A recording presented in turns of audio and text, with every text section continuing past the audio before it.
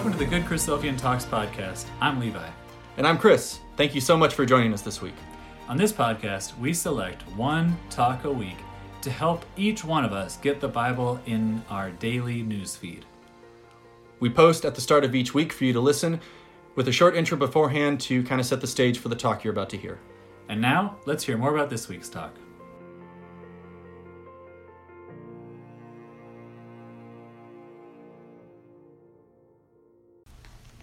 This week's class is by Brother Stan Isbell from North Houston, Texas.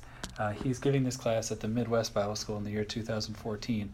It's titled With Gladness and Singleness of Heart. Not clear on what part of his series it is. There's only one talk posted on Christophian Bible Talks.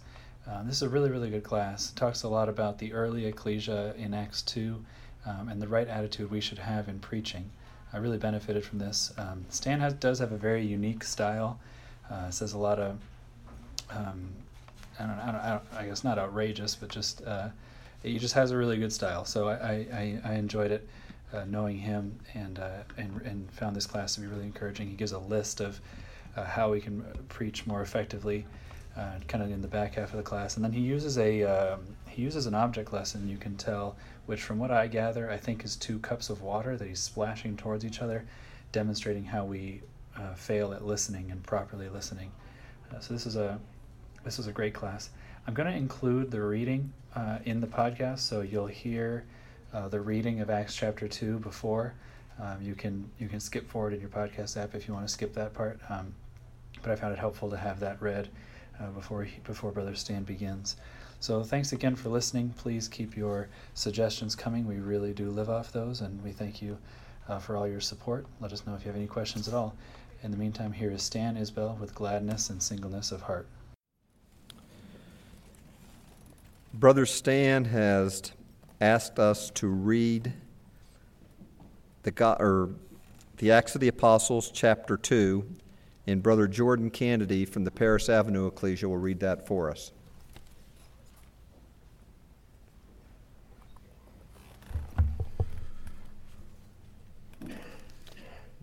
Reading from Acts chapter 2. And when the day of Pentecost was fully come, they were all with one accord in one place. And suddenly there came a sound from heaven as of a rushing mighty wind, and it filled all the house where they were sitting. And there appeared unto them cloven tongues like as of fire, and it sat upon each of them. And they were all filled with the Holy Spirit, and began to speak with other tongues as the Spirit gave them utterance. And there were dwelling at Jerusalem Jews, devout men, out of every nation under heaven. Now when this was noised abroad, the multitude came together, and were confounded, because that every man heard them speak in his own language. And they were all amazed and marveled, saying one to another, Behold, are not all these which speak Galileans? And now hear we every man in our own tongue, wherein we were born? Parthians and Medes and Elamites and the dwellers in Mesopotamia and in Judea and Cappadocia and Pontus and Asia, Phrygia and Pamphylia, in Egypt and in the parts of Libya about Cyrene, and strangers of Rome, Jews and proselytes, Cretes and Arabians, we do hear them speak in our tongues the wonderful works of God. And they were all amazed and were in doubt, saying one to another, What meaneth this? Others mocking said, These men are full of new wine. But Peter, standing up with the 11, lifted up his voice and said unto them, Ye men of Judea, and all ye that dwell at Jerusalem, be this known unto you, and hearken to my words. For these are not drunken, as ye suppose, seeing it is but the 3rd hour of the day. But this is that which was spoken by the prophet Joel. And it shall come to pass in the last days, saith God, I will pour out of my Spirit upon all flesh, and your sons and your daughters shall prophesy, and your young men shall see visions, and your old men shall dream dreams. And on my servants and on my handmaidens I will pour out in those days of my Spirit, and they shall prophesy. And I will show wonders in heaven above, and signs in the earth beneath, blood and fire and vapor of smoke. The sun shall be turned into darkness, and the moon into blood, before that great and notable day of the Lord come. And it shall come to pass that whosoever shall call on the name of the Lord shall be saved. Ye men of Israel, hear these words. Jesus of Nazareth, a man approved of God among you by miracles and wonders and signs, which God did by him in the midst of you, as ye yourselves also know. Him being delivered by the determinate counsel and foreknowledge of God, ye have taken, and by wicked hands have crucified and slain, whom God hath raised up, having loosed the pains of death, because it was not possible that he should be holden of it. For David speaketh concerning him, I foresaw the Lord always before my face, for he is on my right hand, that I should not be moved. Therefore did my heart rejoice, and my tongue was glad. Moreover also my flesh shall rest in hope. Because thou wilt not leave my soul in hell, neither wilt thou suffer thine Holy One to see corruption. Thou hast made known to me the ways of life. Thou shalt make me full of joy with thy countenance. Men and brethren, let me freely speak unto you of the patriarch David, that he is both dead and buried, and his sepulchre is with us unto this day. Therefore, being a prophet, and knowing that God had sworn with an oath to him, that of the fruit of his loins, according to the flesh, he would raise up Christ to sit on his throne. He, seeing this before, spake of the resurrection of Christ, that his soul was not left in hell, neither his flesh did see corruption. This Jesus hath God raised up, whereof we are all witnesses. Therefore, being by the right hand of God exalted, and having received of the Father the promise of the Holy Spirit, he hath shed forth this, which ye now see and hear. For David is not ascended into the heavens, but he saith himself, The Lord said unto my Lord, Sit thou on my right hand, until I make thy foes thy footstool. Therefore let all the house of Israel know assuredly, that God hath made that same Jesus, whom ye have crucified, both Lord and Christ. Now when they heard this, they were pricked in their heart, and said unto Peter and to the rest of the apostles, Men and brethren, what shall we do? Then Peter said unto them, Repent and be baptized every one of you, in the name of Jesus Christ, for the remission of sins, and ye shall receive the gift of the Holy Spirit.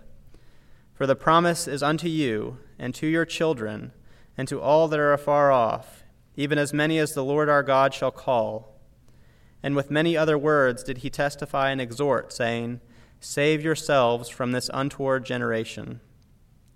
Then they that gladly received his word were baptized, and the same day there were added unto them about 3,000 souls.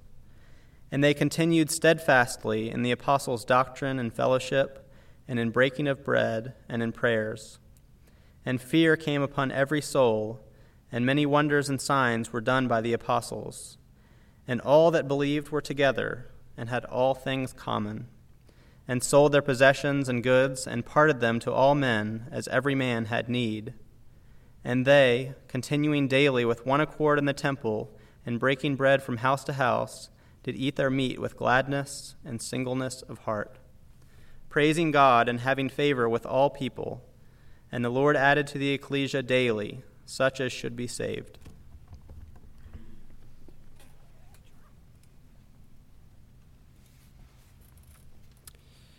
Brothers and sisters, Brother Stan Isbell will be speaking this evening, and his address is entitled, With Gladness and Singleness of Heart. Brother Stan? Thank you very much, Brother Paul, and good evening, brothers and sisters. Let's do better. Good evening, brothers. Good. I love it. Yeah. Thank you. That was good. That chapter began the quest of the arrowless bowman upon the white horse. And it is a glorious chapter, as we all attested to. And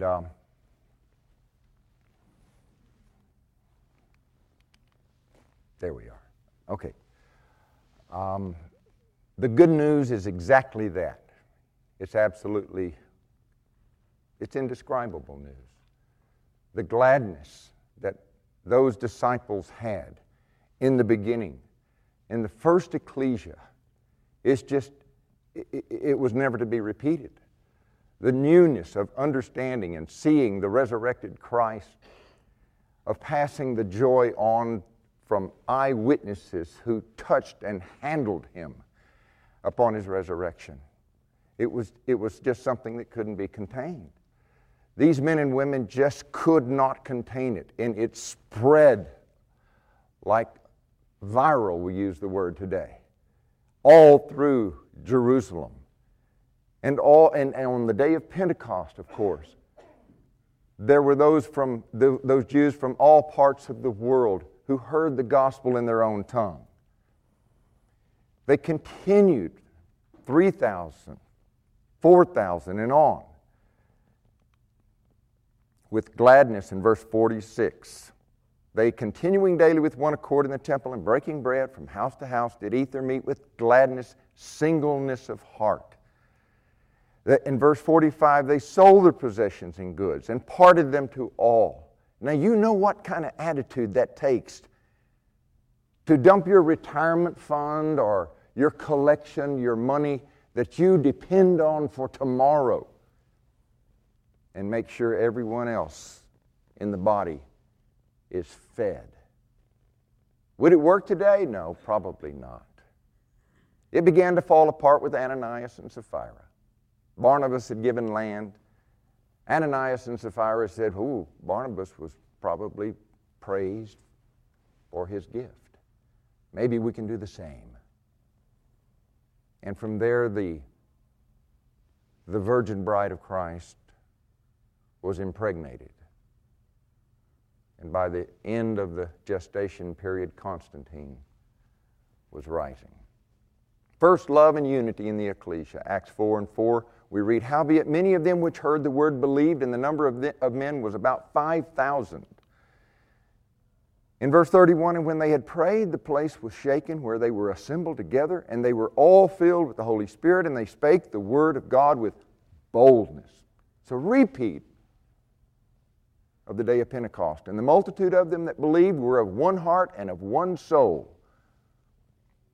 Neither said any of them that aught of the things which he possessed was his own, but they had all things common. And with great power gave the apostles witness of the resurrection of the Lord Jesus, and great grace was upon them all."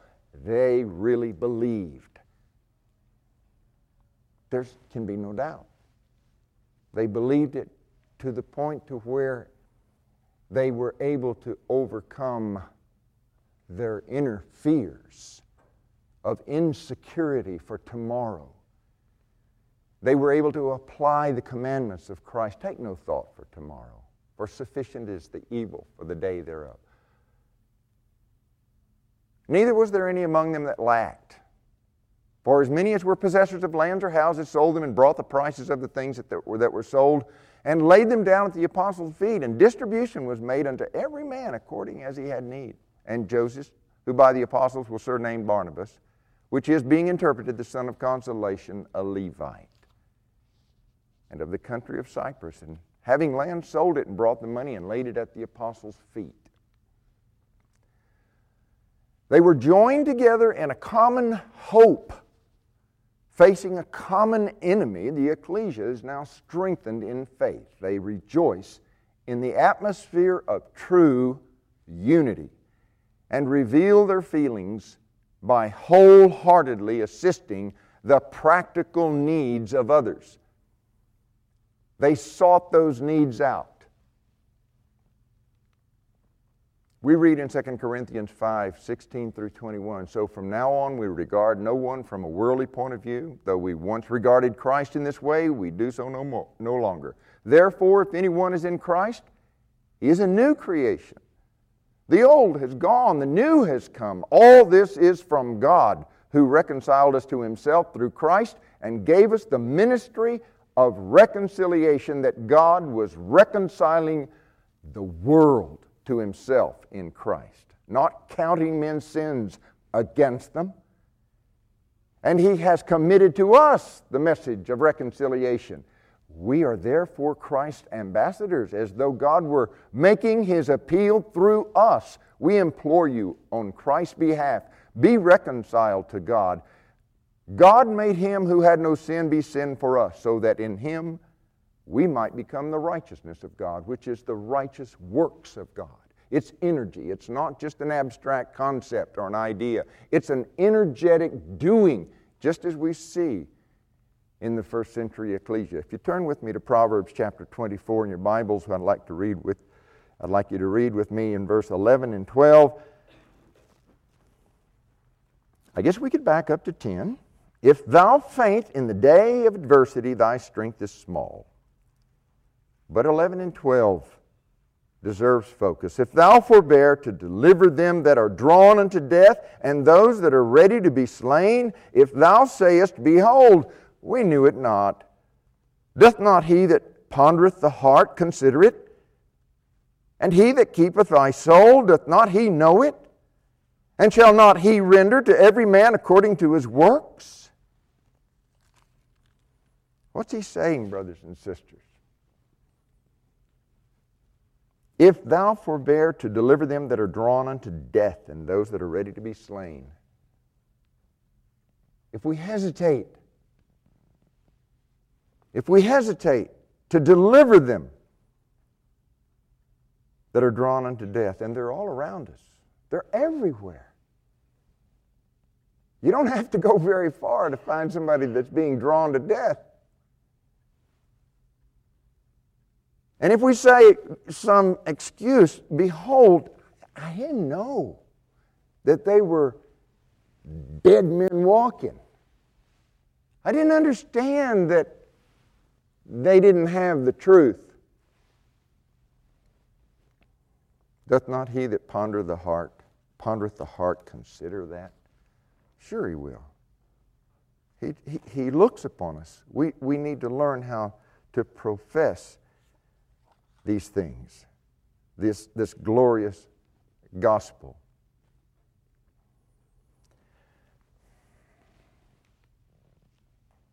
Out of Help Us Israel, page 159, 160, Dr. Thomas says, the church was associated with the apostles in the ministry of reconciliation.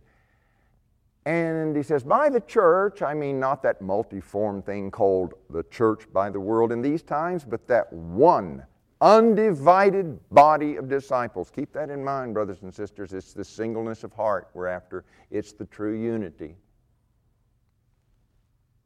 Collected together by the personal labors of the apostles and evangelists, and all through subsequent generations, who should believe and practice the same truth. It's a power. It's an intellectual power that affects the psyche of every human being that grasps it. He goes on to say that to this one body energized by the one Spirit and perfectly joined together in the same mind and in the same judgment, and styled the bride, is committed the work of making known the manifold wisdom of God as contained in the Word, and of inviting the world to be reconciled to God. No member, he goes on to say, of this body is exempt from the obligation of cooperating in this work. It is the duty and privilege of everyone in his own sphere to endeavor to turn men to righteousness, for there is no distinction of clergy and laity. Isn't that one of the best quotes you've ever read in your whole life? I mean, it just breathes with commitment. Personal, ecclesially, fraternally, it breathes with commitment of the one body, and we wonder, why aren't we more unified? Why don't we have unity?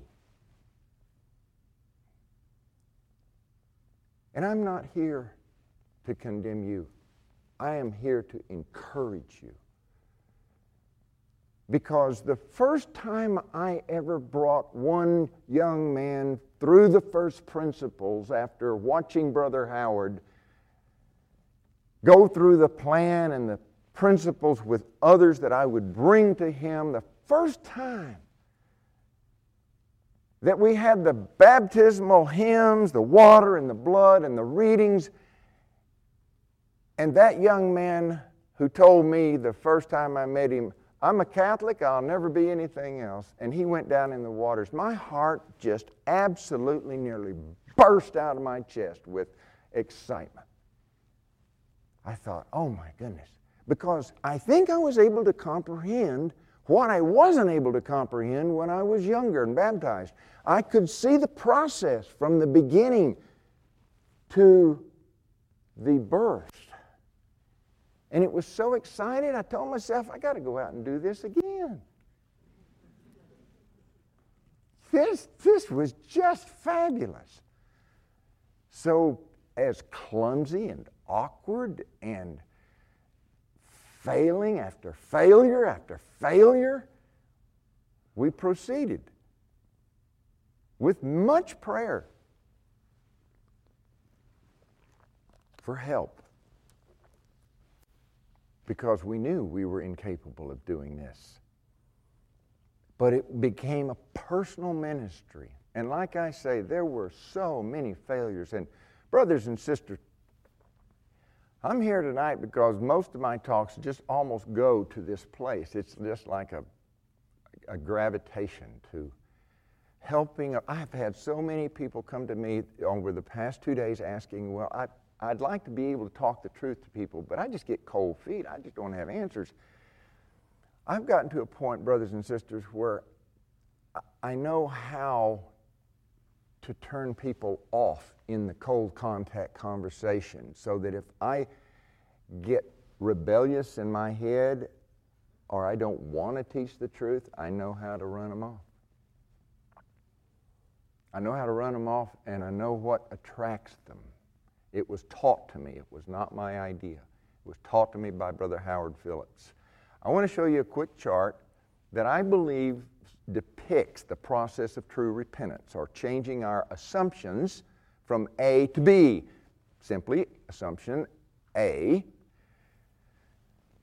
would be these things that we grow up with, ideas which we have been indoctrinated with, we have accepted from mom and dad, tradition, the voice of the collective world.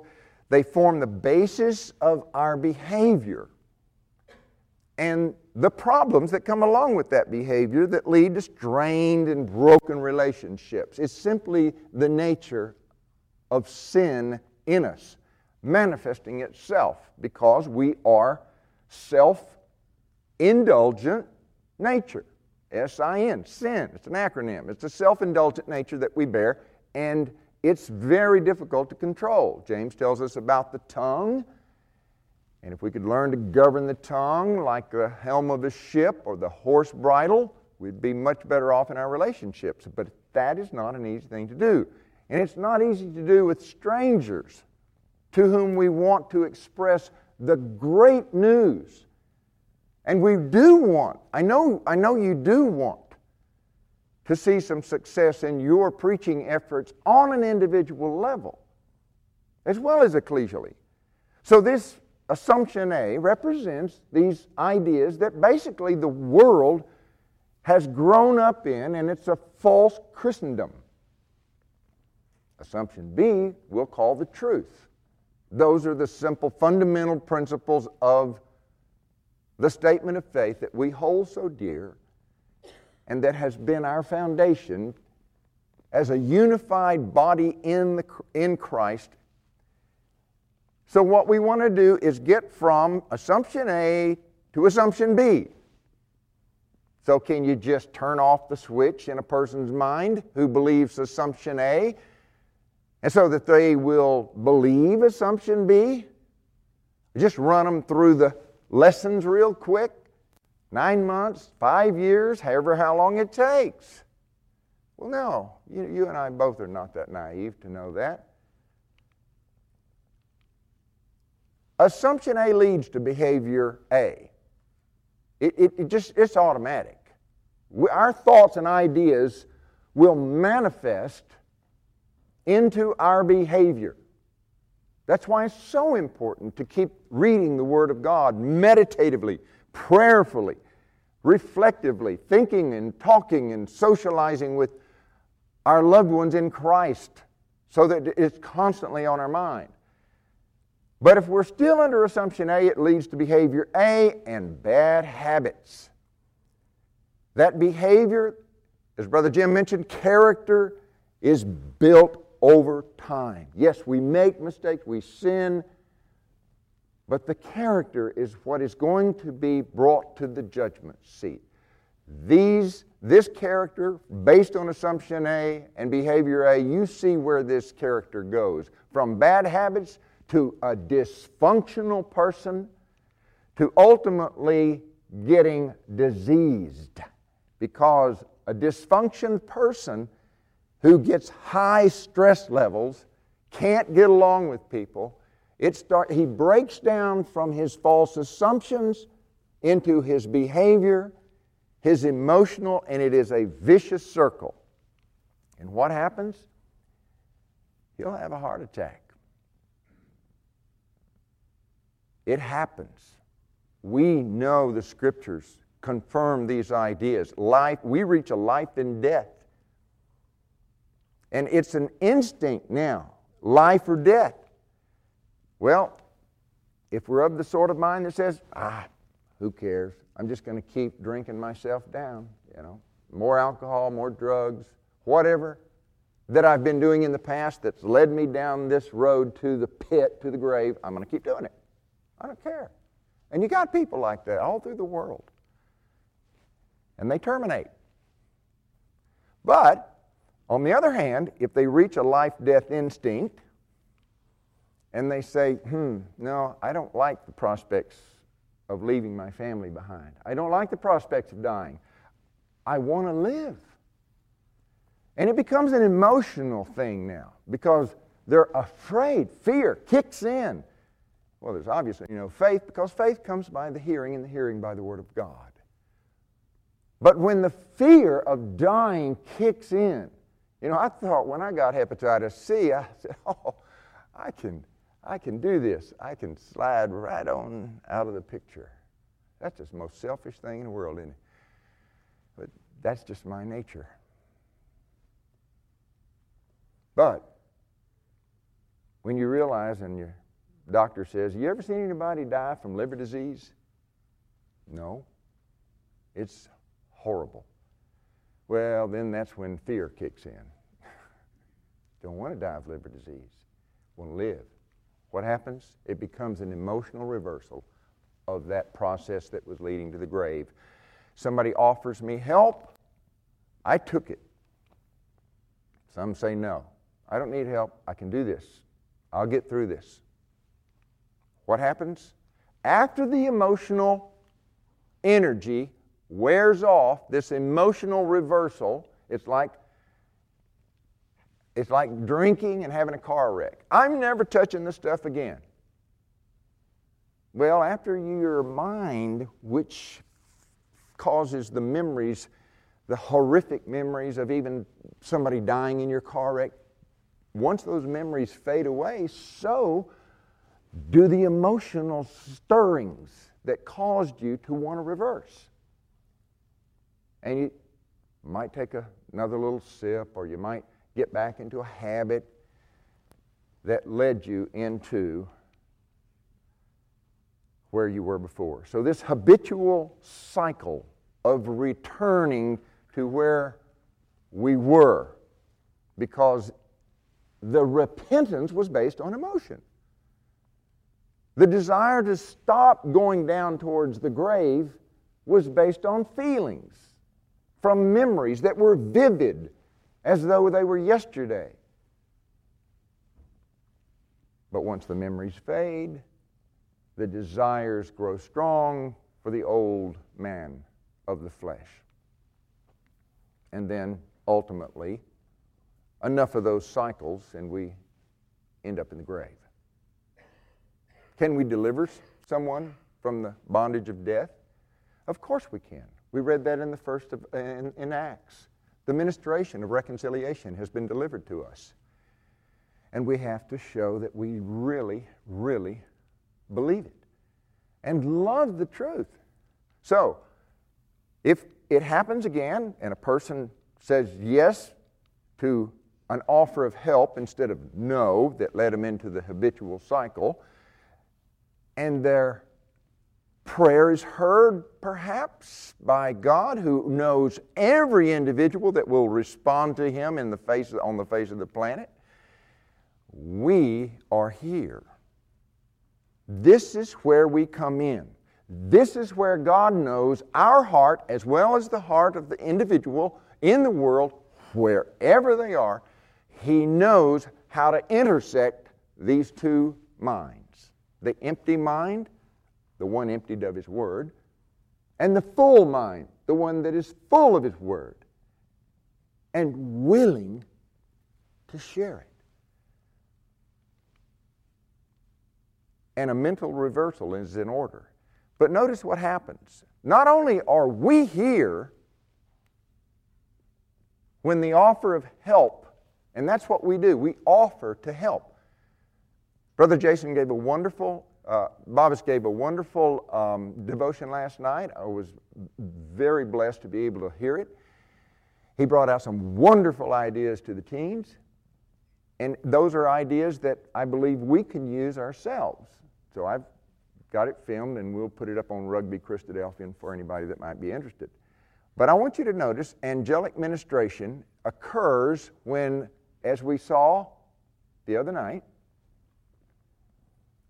from Daniel's vision, from the day thou settest thine heart to understand and to chasten thyself, I have come for thy words. And I believe that angelic ministration occurs, and those angels know full well if we're going to open our mouth. Well, I say full well. If we have a reputation of opening our mouth at the right time, and they can depend on us to tie loose ends, they can go through an incredible, complex, logistical, almost nightmare to you and I to get an individual across our path. And you can almost smell the work of the angels, like we talked about Yolanda the first night. You can almost sense it, as it were. So, here's where the assumptions have to change through the intellectual process of a simple education in the first principles. Setting up an evening. Would you like to sit down and do the readings? Would you like to sit down and discuss the current events about what's going on in the world today? A simple request, making it easy for them, and tell them that you're under no obligations. I just enjoy sharing what I have found about the Bible with others.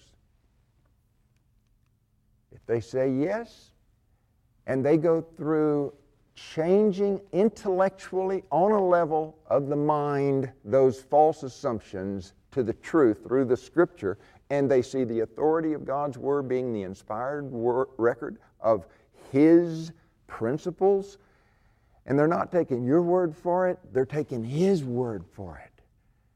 And they're understanding about sin nature and demons and devil and Satan and all of our first principles that we hold.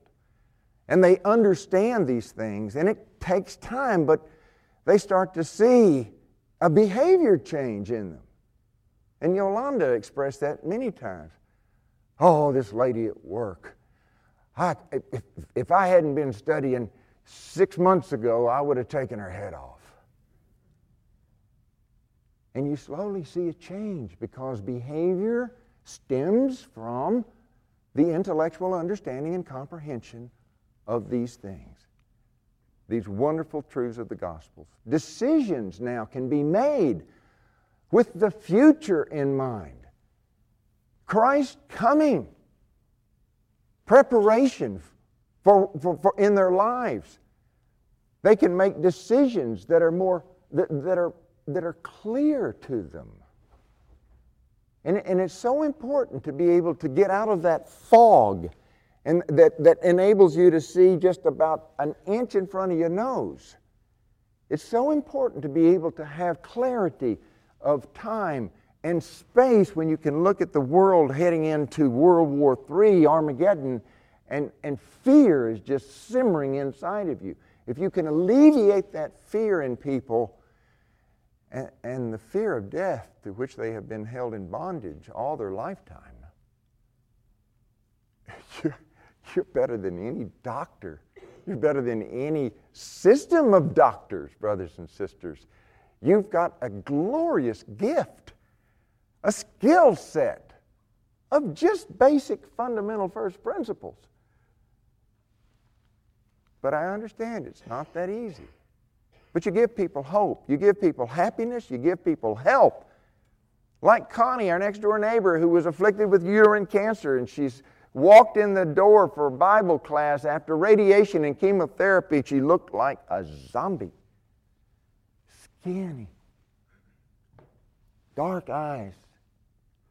You've been there. You know what that disease does to people. Your loved ones. My loved ones. And they would leave, and I would say, Wendy, she's not going to make it.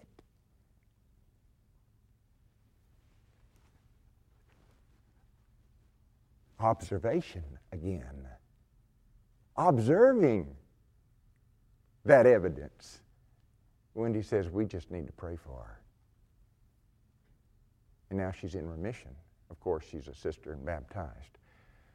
Health comes by God's healing hand, especially to those who are heirs of salvation, and the angels have been commissioned and assigned to minister to them, and life above all things. Not just normal life, not just natural life for which we prayed for her, but eternal life at Christ's coming in God's kingdom. 6 ways to make people like you. Now, you're going to say, wait a minute. Hold on. Maybe I don't want people to like me. I like being alone and isolated. I'm sorry, we don't have a choice. Principle 1, become genuinely interested in other people. Get outside yourself. I know you are God's gift to humanity. But we have to get outside of ourselves and listen to people. And show them through our body language, which will actually speak 80% of what's in your head. The other 20% will come out of your mouth, and they'll hear that too. But the 80%, if they know how to read body language, we're in trouble. Because body language screams that we are not interested in them. It screams with red flags, beacons, and sirens going, whoop, whoop, whoop, whoop. And they go, I got something I really got to do, a heavy load of scheduling appointments. And the puffery comes up, and they're gone. Principle 2, smile. It's easy. It takes less muscles, right, than a frown. Walk around. Dour, sour. I've got the good news. Yeah, I can see that. Well, I'd hate to see you with bad news. Principle 3, remember that a person's name is to that person the sweetest, most important sound in any language. Repeat their name. First contact, you'll remember their names. The older I get, the worse I get about, what's your name? I bet I've asked almost all of you new people that I've met, what's your name 3 times already. I'm sorry, I apologize for that. But a person's name is something that they like to hear you say. It's simple psychology. It is. Fundamental techniques in handling people. Principle 1, don't criticize, condemn, or complain. in their presence. Go in the closet and shut the door. Then scream out all you want to. Complain, condemn, whatever. Criticize. But don't do it in front of people. Principle 2. Give honest and sincere appreciation. Instead of sitting there with your Bible, like, turn to Romans chapter 12. You there yet? Oh, man. You need to learn to find your books of the Bible. I know I'm exaggerating, but our body language can say that. So we need to reverse that and understand that we're going to be screaming out at them, I don't have time for this. I got things to do. That's our own nature. We should say, can I help you find it? I know it's not easy. I have the same trouble. I sometimes wonder where Zephaniah is, or Zedekiah.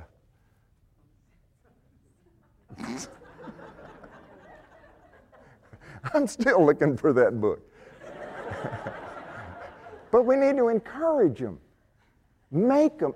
What you're doing is painting an image in their head they've never had before. You're painting an image of them as a Bible scholar. And you know what they feel? They don't feel like they can even find the first book of the Bible. I met a man one time who, when I said, turn up to Genesis, he said, what's Genesis? And I thought, oh no, he is really deficient. And I probably revealed it through my body language. But people are woefully ignorant.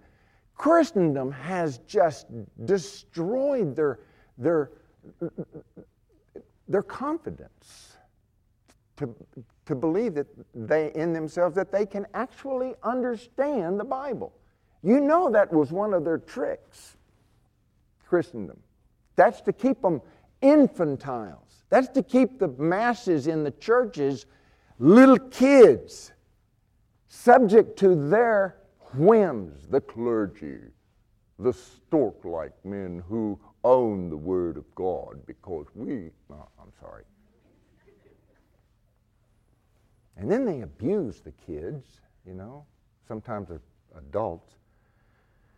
You got to give honest and sincere appreciation. Principle 3 is arouse in the other person an eager want. You want to make the Scriptures pleasing to them, exciting to them. If they need an easier translation than the King James, at first give it to them. Let them read the wonderful stories of creation and David, Samson, and all of these glorious stories where God was engaged with the human race. You want them to want to read their Bible. Make them excited about it. Make it one of the most interesting things you can. Think about how you can do that. And as with children, so with adults. Principle 4, be a good listener. Encourage others to talk about themselves. Principle 5, talk in terms of the other person's interest. Initially, Brother Howard, I would watch him, and he would, first time he ever met somebody, he would start talking to them about anything that they were interested in. He said, what do you do for a living? What do you do for hobby? What do you like to do for fun? He would just show interest in that person. He didn't just jump right into the Bible. How long have you been reading the Bible? You go to church? What's your religion? He didn't do that. It's a human interest engagement. And that shows them that you're interested in them, not just selling your product, which is really what it's going to look like at first. That's really what they're going to think. You're trying to convert me. You're trying to convince me. You're trying to sell your product. And maybe we are. And maybe we need to learn how to sell our product, the truth, in the right way that shows that person we are so interested in you and your welfare and your life that I'm willing to give up 2 or 3 hours a week so that you can understand the book and you can understand God. So we also want to consider their family, understand them, and so on. Very important principle. Principle number 6, make the other person feel important. And do it sincerely, because they are important. If they're going to take time from you, and if God has sent them by the arrangements of the angels, they're important, extremely important. They're the ones that God is sending us to preach to. Win people to our way of thinking. Principle 1, the only way to get to the best of an argument is to avoid it. Get off, stay away from controversial subjects. I know it's easy. That's the first thing we want to talk about is we don't believe in the Trinity. We don't believe in Satan. No, we don't believe in going to hell or heaven. What do you believe? Controversial subjects. It's interesting. If our young brethren, single brethren, who some of which are looking for a mate when they come to Bible school, they're like a sister, and they approach the sister to woo her in a confident way. But do you suppose that he's going to talk about everything that they disagree on? If they did, we wouldn't have much of a Sunday school left, would we? We would have no future of a Sunday school. Well, think about it. It's the same way. We are wooing a bride for Christ, just like Eliezer, Abraham's servant. Go get a bride for Isaac. I'm not letting my son go there. You bring her here. He goes and he woos a bride. And that whole chapter is a type of Christ's bride. We're doing the same thing. We are Eliezer. We're seeking. So we don't want to get into an argument. And if they say, what do you think about the devil? You know the devil the other day, I can just see the devil. I just feel like Satan's bugging me. You know, we'll get to that.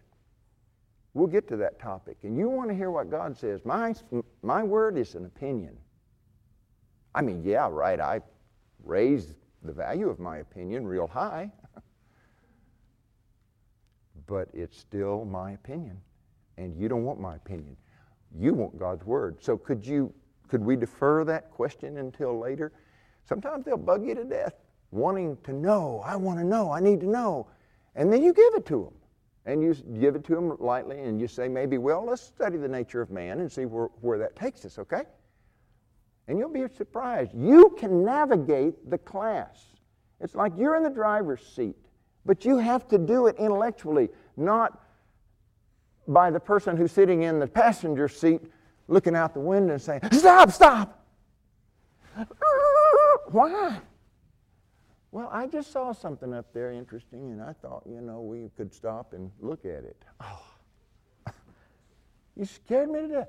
You drive the car of the class, of the introduction. You drive it, not get into an argument. Don't let them bait you, and they will. They'll bait us with controversial subjects. Principle 2, show respect for the other person's opinions. Never say, you're wrong.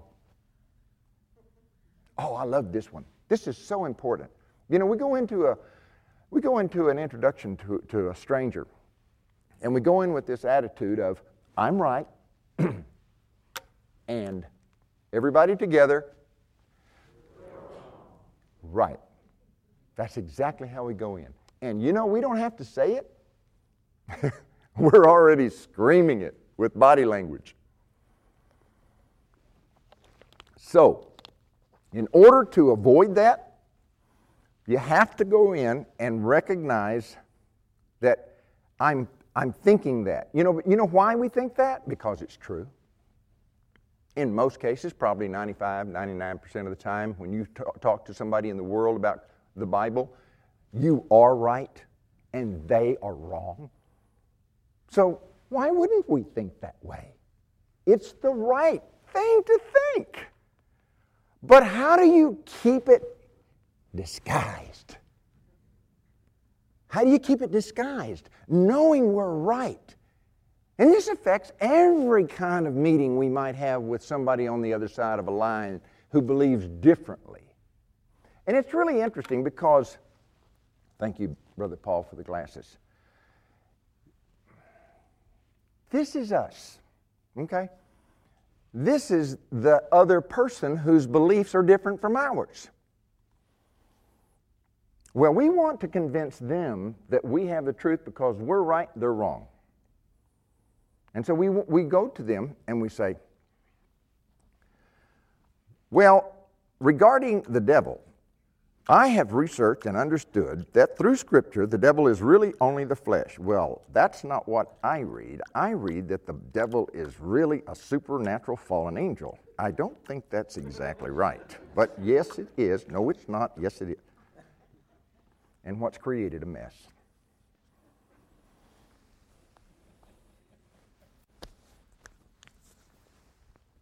This is us, remember? Empty ourselves. There's something in the Bible about that, about emptying ourselves. And we listen and show respect to the person's beliefs. I know that's hard because it's such a lie. It's such a hideous lie. And I don't even like to listen to lies. But for the salvation of an individual, you're willing to do it. So you say, well, tell me, what is it that you believe about that issue, whether it's the devil or whether it's resurrectional responsibility or whether it's with your spouse? Well, I think this and this and thus and thus. And you say, really? And you make sure your body language is listening 100%. You're not sitting there formulating your thoughts. You're not sitting there wondering, let's see, how am I going to debate that? What's that verse? Oh, where's that verse? I'm trying to, all the while they're thinking. You listen. You listen. And then you stop them and say, wait just 1 minute. I want to be sure that I'm hearing you correctly. I don't want, because I hear selectively. My wife tells me that all the time. I hear what I want to hear. So, tell me, is this what you said? And they say, yeah. Yeah, it is. Like, nobody's ever listened to me that closely, except my psychiatrist, and he charges me $150 an hour. And so you say, well, tell me some more. So they say, okay, well, this is how I think, and this is what I think Scripture says, and this is really where I've always thought so. And you say, okay, hold on, wait a minute. I think I got it, but let me just feed it back to you out loud, audibly. Is this what you're saying, thus and this, about that? And they say, why, yes, that's right. And you know, they start to open up. And what you're doing is hearing their argument and learning it better than they know it themselves. And they go on and they continue and they say, wow, you know, this is how I think the Bible is about the atonement, about Jesus Christ, and such and such. And you are listening. And you're feeding it back to them so they know you're listening. And so you're feeding it back and you're saying, yeah, this and that. Is that what you mean? And they say, yeah, and this. And you're saying this. You're building something. You're building a relationship. And they say, thus, this, and thus, and that, and this, and that, and it. And you say, wow, we've been at it a long time. Is that about everything you believe? And this might take a little process of time. And they say, and you say to them, is there anything else? And they say, well, yeah, I wasn't going to say anything about it, but that.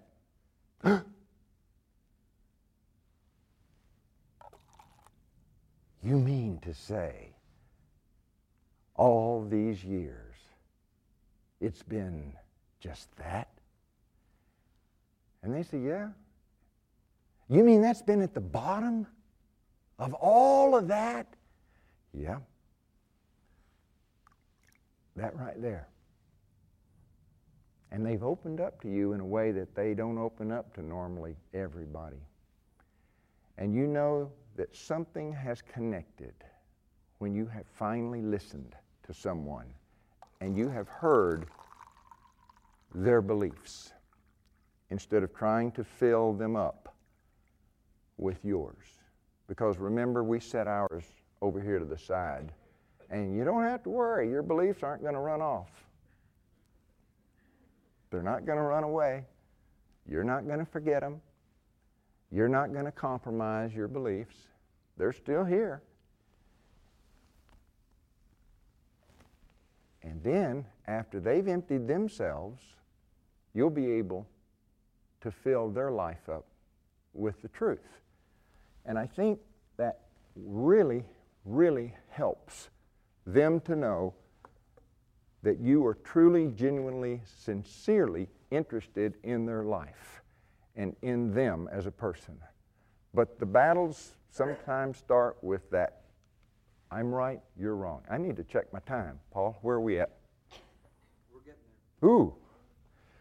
If you're wrong, admit it quickly and emphatically. If we're wrong, we have to be big enough to say, I was wrong. I'm sorry. I made a total mistake. I didn't have my scriptures in line. So we consider that. So principle 4, begin in a friendly way. Principle 5, get the other person saying yes, yes, be positive, not no. Principle 6, let the other person do a great deal of the talking. Let the other person feel that the idea is his or hers instead of just giving them the answer every time. Give them some questions and verses. Say, look this up and see what you think. Come back to me. Let them find it. They buy into it, into the Scriptures. Principle 8, try honestly to see things from the other person's point of view as we've demonstrated. Principle 9, be sympathetic with the other person's ideas and desires. Appeal to the nobler motives that they can indeed be king priest in the kingdom of God. That's the most noble motive. You have a compassion, you tell them. You have a skill set. God, it's no wonder we've been brought together. I believe God is really interested in Him having you in His kingdom as a king priest, a judge. Take advantage of it. Dramatize our ideas. Throw down a challenge sometimes to them. And you'll be able to better determine which challenge. So, we lead others to perform with praise, honest appreciation, not insincere, but they'll know that if it's insincere. Call attention to people's mistakes indirectly. Talk about our own mistakes before criticizing the other person. We ask questions instead of giving direct orders. We let the other person save face. Don't embarrass people. It's just the worst thing when we criticize and embarrass someone. And it's easy to do even accidentally, and we wouldn't do it on purpose. Nobody in here would. But sometimes we do it. Praise the slightest improvement and praise every improvement. Be hearty in your approbation and lavish in your praise.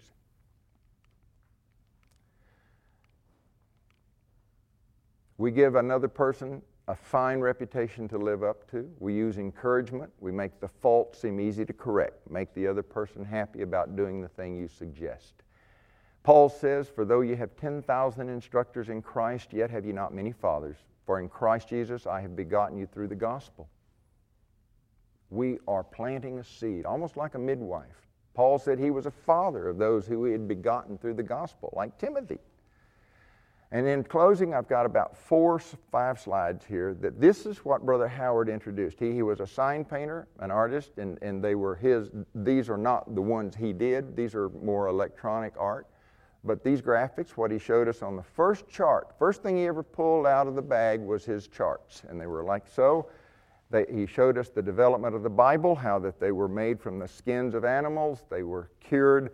They were put into scrolls, 15 to 30-foot rolls written in Hebrew and sealed in clay jars. Actually, this one came next. They're out of order, the slides, and I apologize. But papyrus or paper was developed, and the Greeks wrote the New Testament, and just shows some of the basic knowledge of the Bible and how the Greek for the word testament, diatheke, a will, Hebrew berith, a covenant, original Bible had no chapter or verses. These are simple things that are very simple. We already all know them, but it grasped their attention. And the third one was the Holy Bible and a few more of the themes. and the history book, Advice for Good Living, and these various things, and I'll have these for you if you're interested.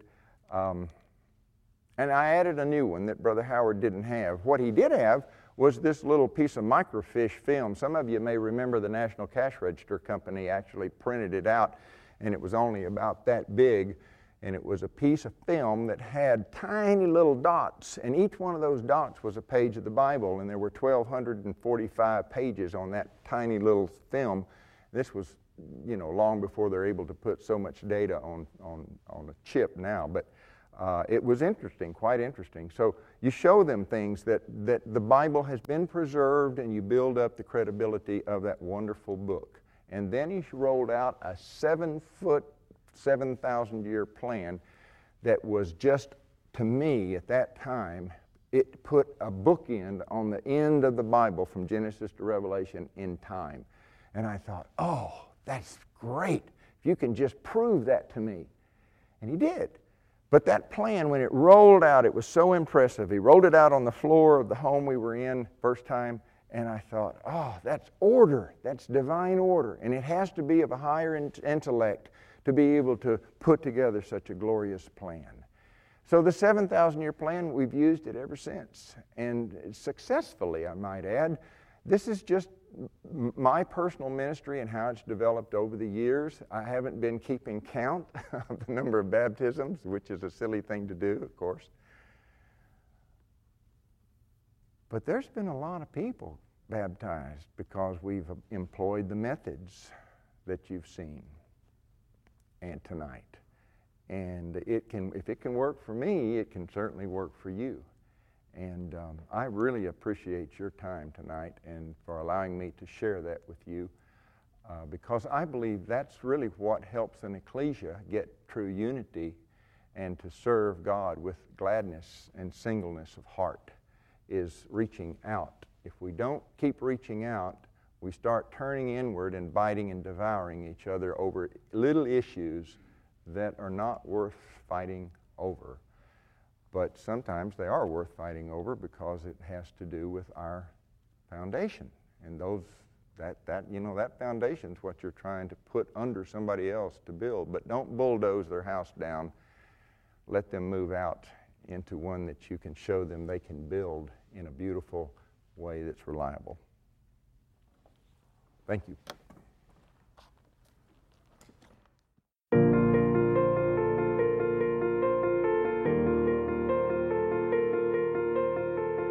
Thank you for listening to the Good Christadelphian Talks podcast. Please subscribe for new episodes and leave a review on Apple Podcasts or whichever service you are listening from to help people find the show when they search for it. If you enjoyed this talk, share it on social media so other people can find it too. For show notes and links to the talk that you just listened to, visit our show page at anchor.fm/GCT. We want to encourage everyone to share their thoughts from the talk this week on Facebook or Instagram, where we are at Good Christadelphian Talks, or on Twitter, where we are at GCT_podcast. If you know of a great talk, we want to know about it too. Send a suggestion to goodchristadelphiantalks@gmail.com or message us on any of our social media platforms. Thank you for listening, God bless, and talk to you next week.